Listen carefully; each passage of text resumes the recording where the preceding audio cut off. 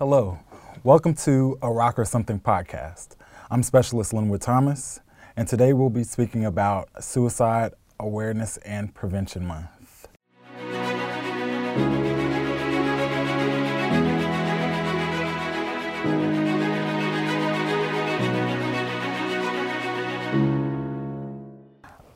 I am here with a couple of guests. Guests, could you introduce yourselves?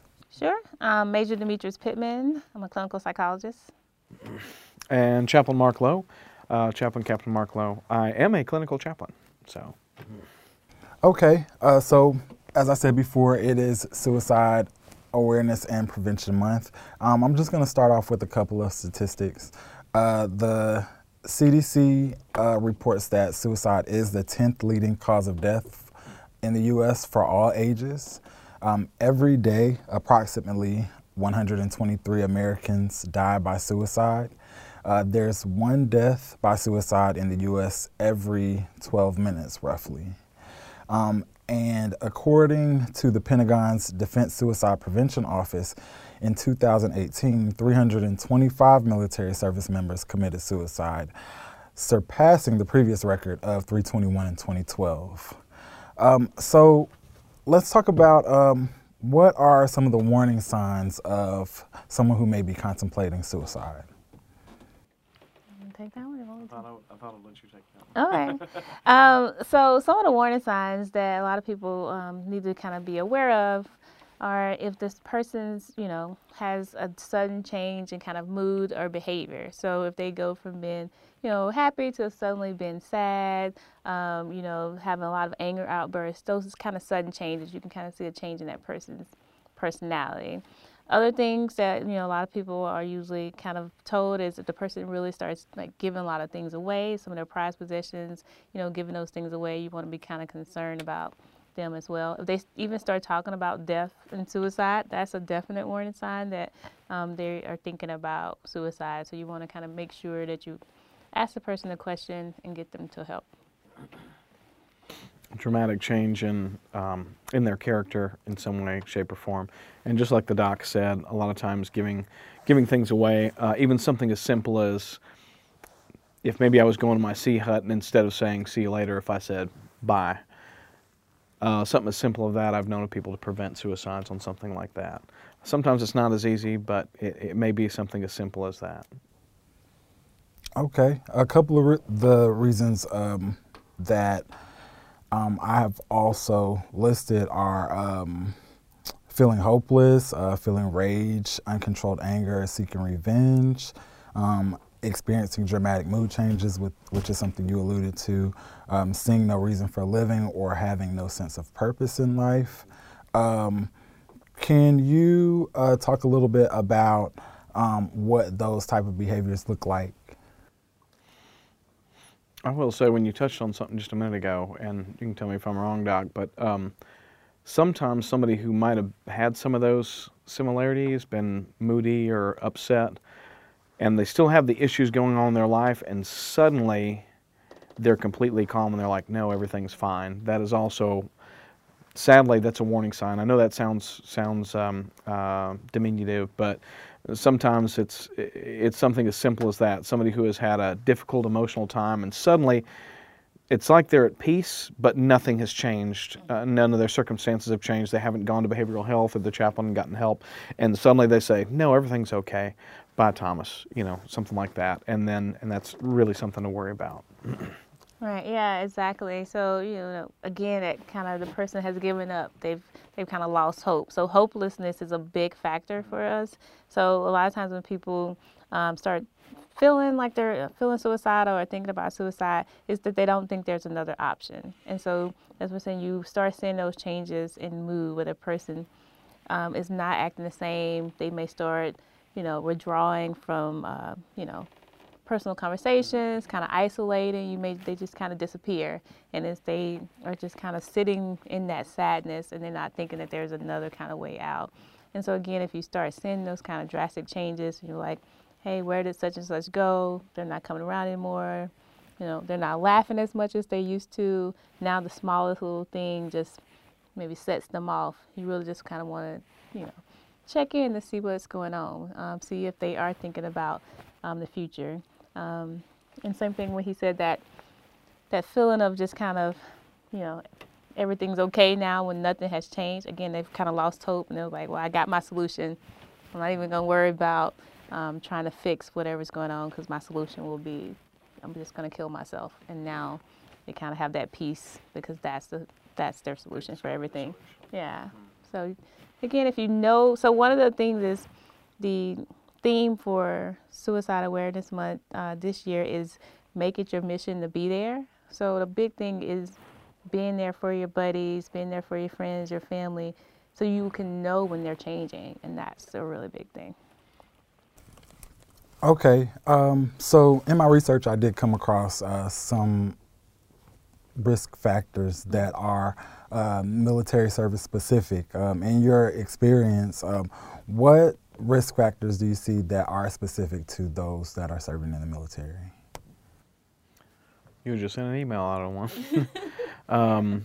Oftentimes, what I've seen is a dramatic change in someone's life, divorce, infidelity, a great many things like that, and often, or again, I'm National Guard, not active duty, so I see a lot of times when there's joblessness or just a dramatic life change that's changing somebody, and oftentimes it's accompanied by alcoholism or drug abuse. Oftentimes it's accompanied by an escapism, and at some point, I'm guessing that becomes not enough for the person, so they choose a way out, which is a permanent solution to a temporary problem, which is suicide. Let me not say the word. That's the other thing, is to be willing to say the word. Hey, are you thinking about hurting yourself? Are you thinking about committing suicide? Are you thinking about killing yourself? Don't be afraid to use those words when you're talking to somebody. Is it surprising how open people will be when they're considering that? Yeah, I think, kind of what you're saying, using the actual words. Are you thinking about killing yourself? Are you thinking about suicide? Because a lot of people want to sugarcoat it and say hurting yourself, and it's like, just use the words so you can get the clear-cut answer. Other risk factors, too, financial problems. So definitely having financial struggles. People, again, say, hey, I'm losing hope. I'm just going to kill myself and have my family collect my insurance, those types of things, because we can't dig ourselves out of this hole. You mentioned, family concerns, right? Divorce, infidelity, separation. So one of the big things with the military is we are separated a lot compared to the civilian population. We have deployments, we have TDYs, we have tons of military training that just pop up, ALC, BLC, name it, right? And that kind of puts a strain on the family and on be able to form close relationships. And so that's a really big factor for the military. Okay, let's talk a little bit about what you said in reference to getting out in front of it and actually saying the word suicide. How does that create the environment that you need to have open discussions? Again, kind of like I said, right, is the theme for Suicide Awareness Month for 2018 is make it your mission to be there. So I think when you really put like the words to the action, and you really talk to people and you can have those open, honest conversations, people really think, they can see that you are concerned and that you want to be there for them. And so if you kind of go around the subject, people have the option to lie or not be as truthful. But if you can just really say, hey, I'm concerned, you're looking a certain way, are you thinking about killing yourself? People can say, oh, no, I may have had some thoughts, but I'm not going that far. And it can just kind of open the conversation up to kind of what are you thinking then, because I noticed X, Y, and Z. And I have noticed the being open about the words that you use, saying the word suicide, saying the word killing yourself, it does open people up, and I find that often that people will open up and say, oh no, I did last year during my divorce, or I did previously, but I don't now. Or sometimes you get the shock factor and they actually do open up and confess that yes, they are thinking about it. But it really creates a much more open dialogue to go ahead and use the words instead of we've been taught so long that this is such a taboo subject, we skirt around it. But go ahead and use the word. Say, hey, are you thinking about killing yourself? Are you thinking about suicide? Are you thinking about hurting yourself? So my thoughts, I guess, is it safe to say that when you're in that position, you may feel like there's not anywhere you can go or anywhere you can turn to, and then just jumping right out in front of it actually creates that space? Is that safe to say? Yeah, again, people, so like I said, hopelessness is a big factor for suicide, right? So people don't think that there's anyone there that anyone can help. And so again, when you lay it on the table, there's like, oh crap, yeah. It kind of just opens that space that, maybe I am thinking about that, but now someone has mentioned it, and now I can kind of maybe see if I can roll back and they know that someone's concerned about me.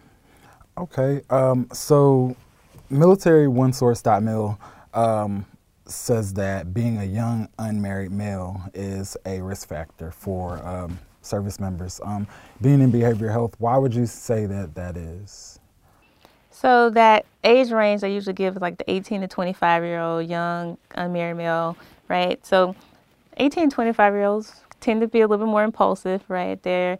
We know just biologically, they're actually frontal lobe, the part of your brain that kind of tells you to kind of slow down and think things through. It's actually not as fully developed, which is why they make really good soldiers, because they can run into things without thinking too much about it. So we love that. But so they tend to be a little bit more impulsive, and so they have the idea, right?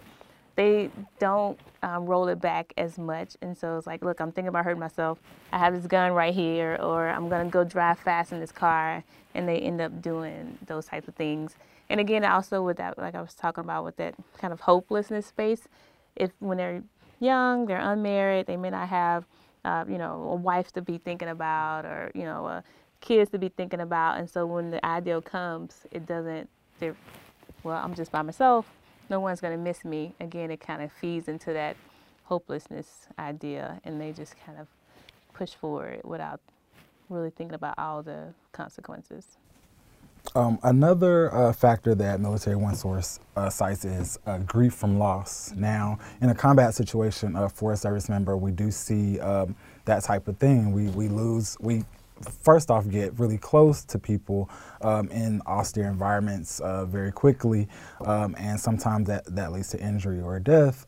Talk about how being placed in those type of situations leads to thoughts like that. Toss that one to you. Grief usually comes to the chaplain before they come to me. This is true. I believe it's just for one, the austere environments, and you're away from all your normal coping mechanisms. When you're back home, you have certain members of your family, certain friends. Some people, and I don't, because alcoholism or drug abuse often go with suicide. I don't want to say, but you might have your local bar where your friends hang out. All of your normal coping mechanisms are gone. Not only that, then you're also under a great deal of stress. And then when you add in something that's life-changing, live fire, friends getting hurt, friends getting killed, like you said, we do adhere to each other much quicker. Friendships and bonds. There is a quote, and I find it to be absolutely true, whether I'm working at the VA or working with soldiers. There's a bond that is closer than blood that some of us who wear the uniform feel. And so when we lose somebody, sometimes we just lose hope, and especially in an austere environment where we don't have our normal coping mechanisms, maybe you don't see the chaplain or the psychologist on a regular basis, and we just feel like there's just nothing more we can do because we're in that austere environment. To me, that's when hopefully somebody will say, hey, go see the chaplain, hey, go see the doc, talk to somebody. And I'm praying, and I'd like to think we have gotten rid of the stigma that used to be, because I'm an old soldier, as you can see by my hair. There was a stigma where you didn't go seek help, you didn't go seek counseling, you didn't go see somebody unless you just wanted to end your career. And I think over the past 20 years, we have gotten rid of that stigma, and now people say, hey, I really want you to go talk to the chaplain, I really want you to go talk to that. But yeah, I think it's the coping mechanisms that we normally have that we don't have, and we probably don't appreciate them until we get overseas. Okay, combat-related psychological injuries and mental health or medical health problems are another risk factor that are two other risk factors listed in behavioral health. Have you run into soldiers that have suffered from those type of injuries and seen them kind of trail down that path? Yeah, so right now they estimate between probably like 10 and 20% of service members who've been in like a deployed or combat situation will probably be diagnosed with PTSD, post-traumatic stress disorder.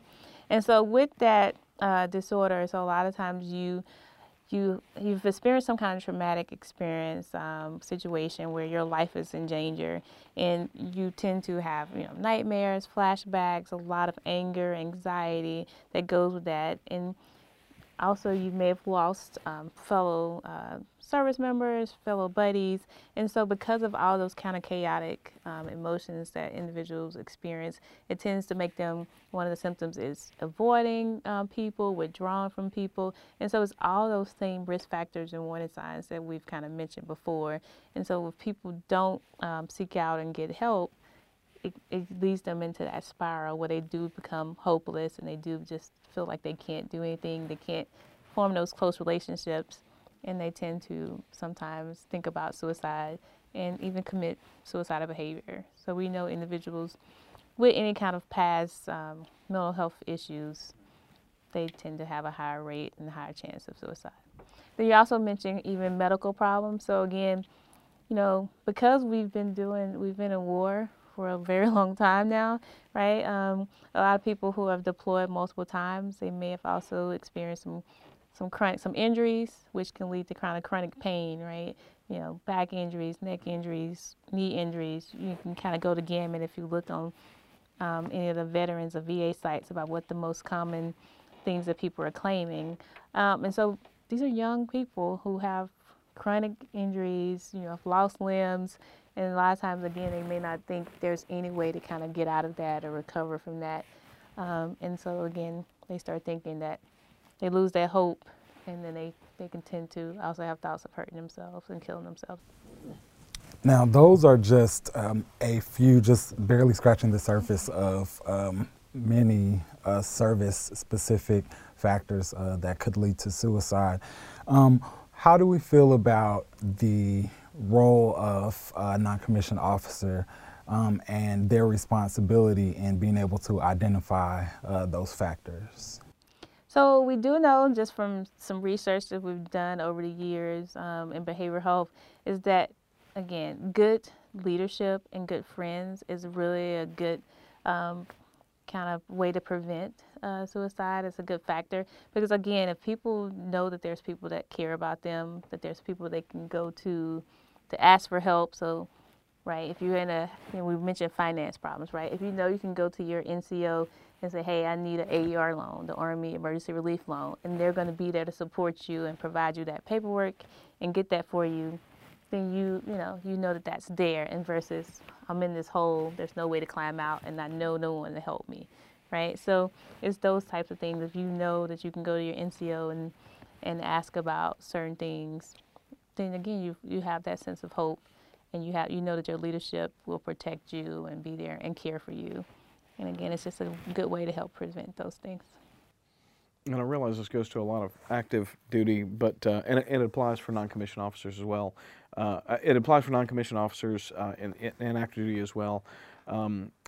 We've been making a push, at least in the state of Georgia, and I think through the Guard throughout, and probably the reserves, to stay in touch with your troops. So we meet 1 weekend a month, 2 weeks out of a year. It works out to be a whole lot more than that, obviously. But to say, stay in touch with your soldiers throughout the month, to stay in touch with them. And in the same way, don't let quitting time be the only time that you know about your soldiers. Know about them, know about their families, know what's going on in their lives. You have a responsibility to them as a soldier, not just during the workday, but also to them as a soldier, to minister to them as a whole, to find out exactly what it is that's going on in their lives. And non-commissioned officers, good non-commissioned officers, to me, seem to be key or paramount to finding these things, to whether it be preventing or to know somebody's a little bit off. That's who is my bread and butter, who comes to me and says, hey, chaplain. For one, they might say, I need you to go see the chaplain, or they might say, chaplain, I've got this soldier, can you go see if they want to talk to you at all? So yeah, paramount. Staying in touch with your soldiers throughout the month is actually a good point, especially being a National Guard soldier, but even in the active environment. So I feel that brings or requires a great deal of responsibility. What is the extent of the NCO's responsibility in identifying those risk factors and actually seeing to it that a soldier gets the proper help or attention that they need? Like I said, if you build a good kind of leadership team and kind of working environment, you'll notice. And so I always say, if you do the work up front, it's less work in the end. So I tell everyone, if you set up a good environment, you set up a good team, you set up just a good relationship as soon as your soldiers get to your unit, you set up all your squad leaders for success and every other NCO that's in your chain to say, this is how we want to do leadership, this is how we take care of our soldiers. People will come to you. You won't have to actually do the work to track down the service member. Everyone will come to you because they know. There's actually like a quote by Colin Powell, who was great General Colin Powell. He says, when people stop coming to you with their problems, you fail at leadership. So, that is what leadership is. You want people to come to you. You want to set up the environment so that you don't have to work too hard. The system will work itself if you do a lot of the upfront. And some of our job is making sure the resources are available once you have that established, to make sure they know the military one source number, to make sure they know the number to behavioral health or the number to the chaplain or where they're located. For us to be out there, then it kind of becomes our job, so they have those tools, and I think we do a good job of that. Yeah. And like I said, and having people, having behavioral health, the chaplain just come down so that people don't see it as, again, like that stigma. We're normal people. It's not a punishment to go to behavioral health, to go to the chaplain. It is really kind of, we care about you, their resource, use them, because we're all in it together. So Resources is a word that I pulled from both of you. It's a great segue. I have 3 words for you, and I want us to talk about them. Ask, care, and escort. That is the Army ACE program. Let's get into that. Tell us a little bit about the ACE program. You may know more about it.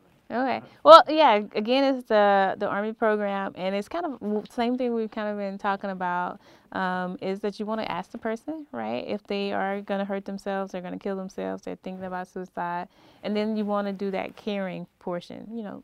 If you have the space and opportunity, right, sit and listen, find out a little bit kind of what's going on, and then you want to escort them to someone who has a little more training, who can get them the assistance they need. And so that's where we kind of come in.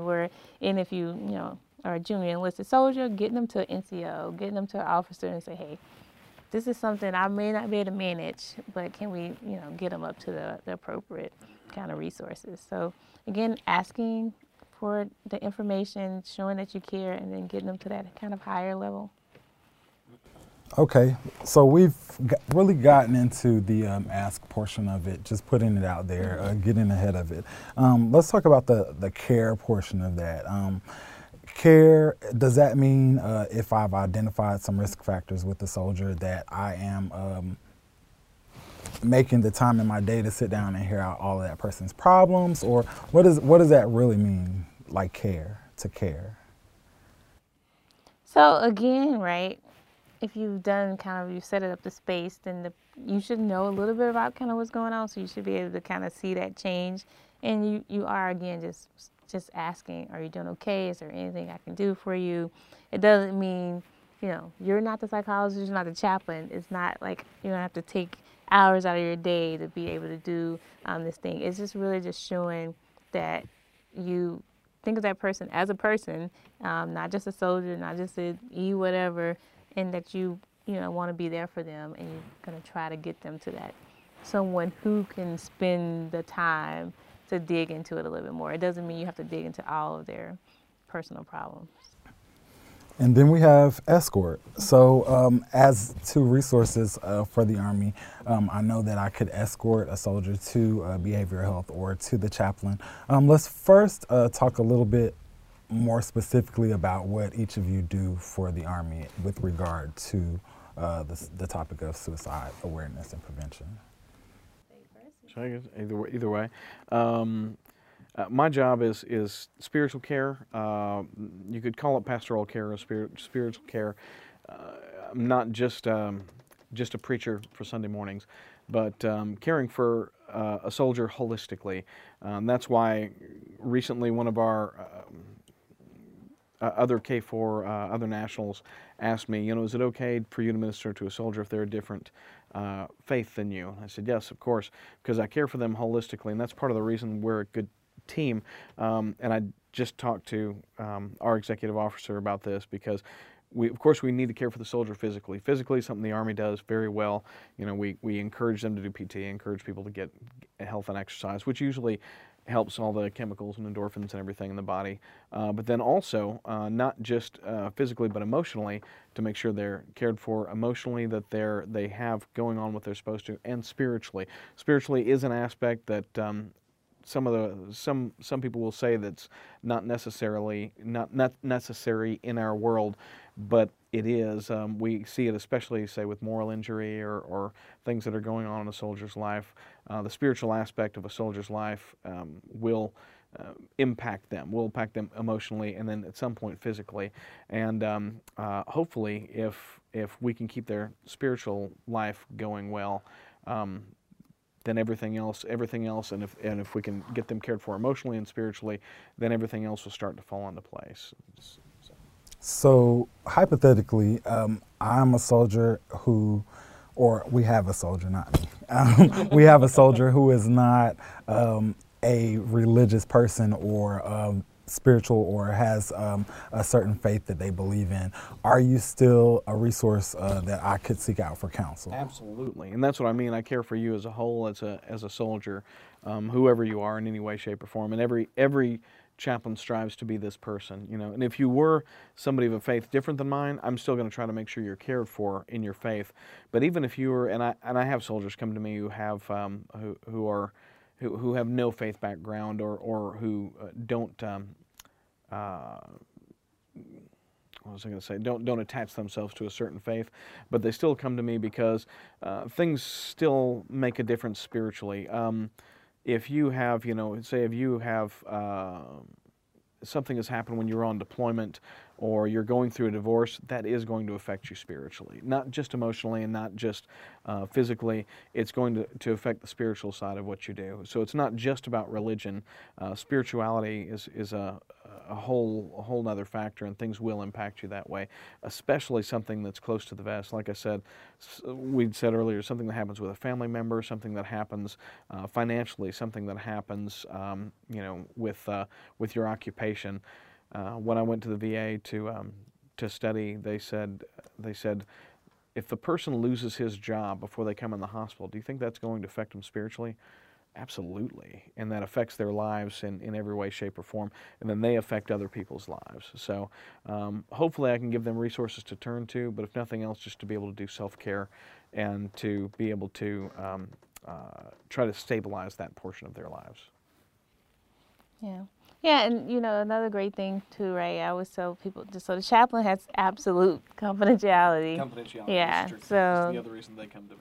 So that's a great way that people come and they know that whatever they say, stays there. Like, for instance, I have limits to my confidentiality. So if you tell me you're gonna hurt yourself or you're gonna hurt someone else, I have to be able to break that and get you to, a different level of care, so we can make sure that you're safe, that you take away any kind of access to any kind of things that will harm you.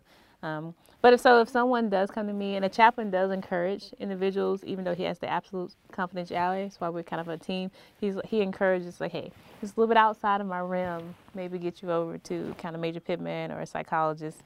And so when they come to me, I really delve into kind of what's going on, kind of doing a very kind of thorough, comprehensive background, figuring out kind of, what's causing their concerns, what's causing their problems.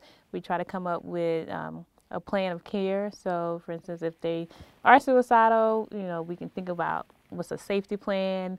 Do we need to get you to a higher level of care where you may need to be in a place where you don't have access to any weapons or anything that's going to harm you for a period of time? Do we just need to take you off shift and have you rest? Come up with some kind of way to have a plan of care, and then from there we also do we can treat whatever the underlying problem is, right? So if you have stress, we have certain techniques that we do to help you manage your stress, your anxiety, your anger, and so we can do any kind of follow-up care to manage those. Substance abuse treatment, and so we meet and just kind of talk through a lot of the things that's going on. And as a team, we work collaboratively to kind of figure out what's the best techniques that I know as an expert that you can use in your life, because people know themselves, and we come up with a team approach to kind of help the service member, the soldier, the person get better from whatever's bothering them. Okay, so we've talked about seeking out help from the chaplain and behavioral health. What other types of resources or support are there for soldiers or service members who may have suicidal thoughts or are affected by suicide? I'll let you start with the active duty side because you're far more aware. So, if they don't so if they have suicide ideation, we come to behavioral health is the best bet, because we're going to get you to the proper resources. But if you don't want to come, if you're having concerns or problems and you don't want to come to behavioral health, we also, people can use military warrant source. They can, we have military family life consultants, which are MFLACs is kind of the term, that they also can go to and see. They can talk to their primary care provider as well, just to see if there's also other things that can go on, medication management, those types of things as well. But those are kind of the main resources. But all in all, the best thing is to just talk to someone, right? If something's going on, you need to open the circle up and talk to someone so that you can get access to resources. Okay, so we have talked about the importance of the NCO, but can we also talk about the importance of battle buddies in the Army and how they act as the front line in surveillance and detection for high-risk behavior? So again, the battle buddy is probably the main one who's probably going to do the ask, care, and escort that we talked about, the ACE, because they are the ones who are with, you're with each other all the time, right? Your battle buddy is the one you walk to chow with, you go work out with, and so they'll be the main ones that notice when someone has changed or they start disappearing. And so they are the front line to do that first ask, care, and escort, and then trying to move up the chain to all those resources. Battle buddies are usually who bring people to me, and then often I may end up suggesting they go see to behavioral health if it comes to that. But battle buddies are, again, paramount. And even the NCOs who bring their soldiers to one of us, usually I find the battle buddy has gone to the NCO and said, hey, have you noticed so-and-so is acting out of character? So the system that we've got in the military is fantastic when it works, when folks really are caring for each other. And like I said, I've known of folks with something as simple as they said goodbye or they started seeing them acting a little bit different. Hopefully they'll get word out or say something before they get to that point. But yeah, the battle buddy is just paramount. Battle buddy system seems to be paramount. Yeah, and I always encourage people, right? So some people, hesitate because it's like, oh, the person may get mad at me or may get upset because I'm, asking about this, or I told the NCO about this. Just think about what would happen if you didn't do it, right? They're mad at you, but if something would have happened, how, you will feel your buddy's not there. So you got to balance that out. So, do the greater good. And what would you recommend for a soldier who may notice some high-risk behavior in their battle buddy that is afraid to confront that behavior? What would the outlet be for that? So again, if they don't feel comfortable doing it kind of one-on-one, grab another battle buddy, right? Grab an NCO and be like, I think something's going on with, Private Snuffy, but I don't know, he might swing at me because he's been acting out lately. Can you come with me to talk to him, kind of thing? And, form a team. you know, it could be a team approach. But again, you want to weigh it out. Would you have said, you know, look back and say, crap, I should have said something. I saw this, you know, or do you just want to take the hit now? And often you'll have another buddy who also noticed something, you know, and so they're very willing to go with you. And yeah, again, just don't be afraid to go ahead and bring it up, to go ahead and ask the hard questions. And if you're really the battle buddies you should be noticing these things, and it should be okay to be honest and open and forthright and say, hey, are you considering hurting yourself? Are you considering suicide? Are you considering killing yourself? Is that what's on the table? So suicidepreventionlifeline.org has tips for suicide attempt survivors. It lists things like find an activity you enjoy, talk to someone, have a support network, find a therapist or support group, make a safety plan, as you mentioned, and find a counselor. Are there recommendations that you both have for someone who may have attempted suicide? That's a really great list. So yeah, everything you said is really great. And I always say, so I know in this day and age we have, you know, so many gadgets and phones, so people actually don't write as much stuff down, but kind of like, I think writing plans down. So if you know you have a tendency, you maybe to isolate, to pull back, to not engage, you know, in activities, those types of things, you may just need to write down like a plan and put it in your calendar, put calendar reminders, write down like today I will do X, Y, and Z, right? And do it, you know? So, you know, if you know you may have a tendency to go to your room and take a nap because you're stressed, say, nope, I'm going to go to the gym at that time. So, you know, to kind of keep yourself busy and, you know, and then, you know, also maybe have other people help you keep accountable of that. You know, get a gym partner, get a DFAC lunchroom partner so that they can help you pull yourself out when you might start kind of sliding back down again. And there are several apps that the military actually has. One, they were suggested to us by our J9, so I downloaded all of them, and some of them are about counseling and about thinking about something. Some of them are just how to go through meditation, how to mark down how you're feeling and whatnot. I'll try to get a list of those before we leave, but there's a few apps, since we live in a app-driven society now, that are very helpful in that. Yeah, there's one good one called the Virtual Hope Box, and so it's a DoD app that, you know, what you actually do is put things in there that's going to keep you hopeful, right? So you can actually add pictures, music, relaxation things, and so it became virtual because in therapy there we used to actually create a physical hope box. You just get like a shoe box. You just put notes to yourself, pictures to yourself, and that'll be something that if you start feeling down, you can pull out. So now in this app-driven world, they have what they call the virtual hope box. And it's a free app you can download. You can even, if you have you know, a phone, like I have it on my phone, you have to open it with a thumbprint so no one can just get in there and, you know, get in your information. So those types of things is just really making a plan for yourself, and then, you know, seeing if there's other people you can help keep you accountable to that plan. Okay, well, I want to thank you both for joining us today. Suicide awareness and prevention is a serious conversation, not only for the month of September, but year long.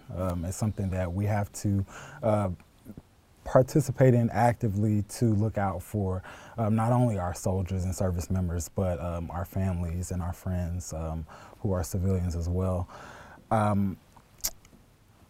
I just want to say to our listeners and viewers, if you are feeling in a space or a place where you don't feel like you have anyone to talk to and you are having feelings of suicide, there are resources. I admonish you to take advantage of them. The National Suicide Hotline is 1-800-SUICIDE or 800-784-2433.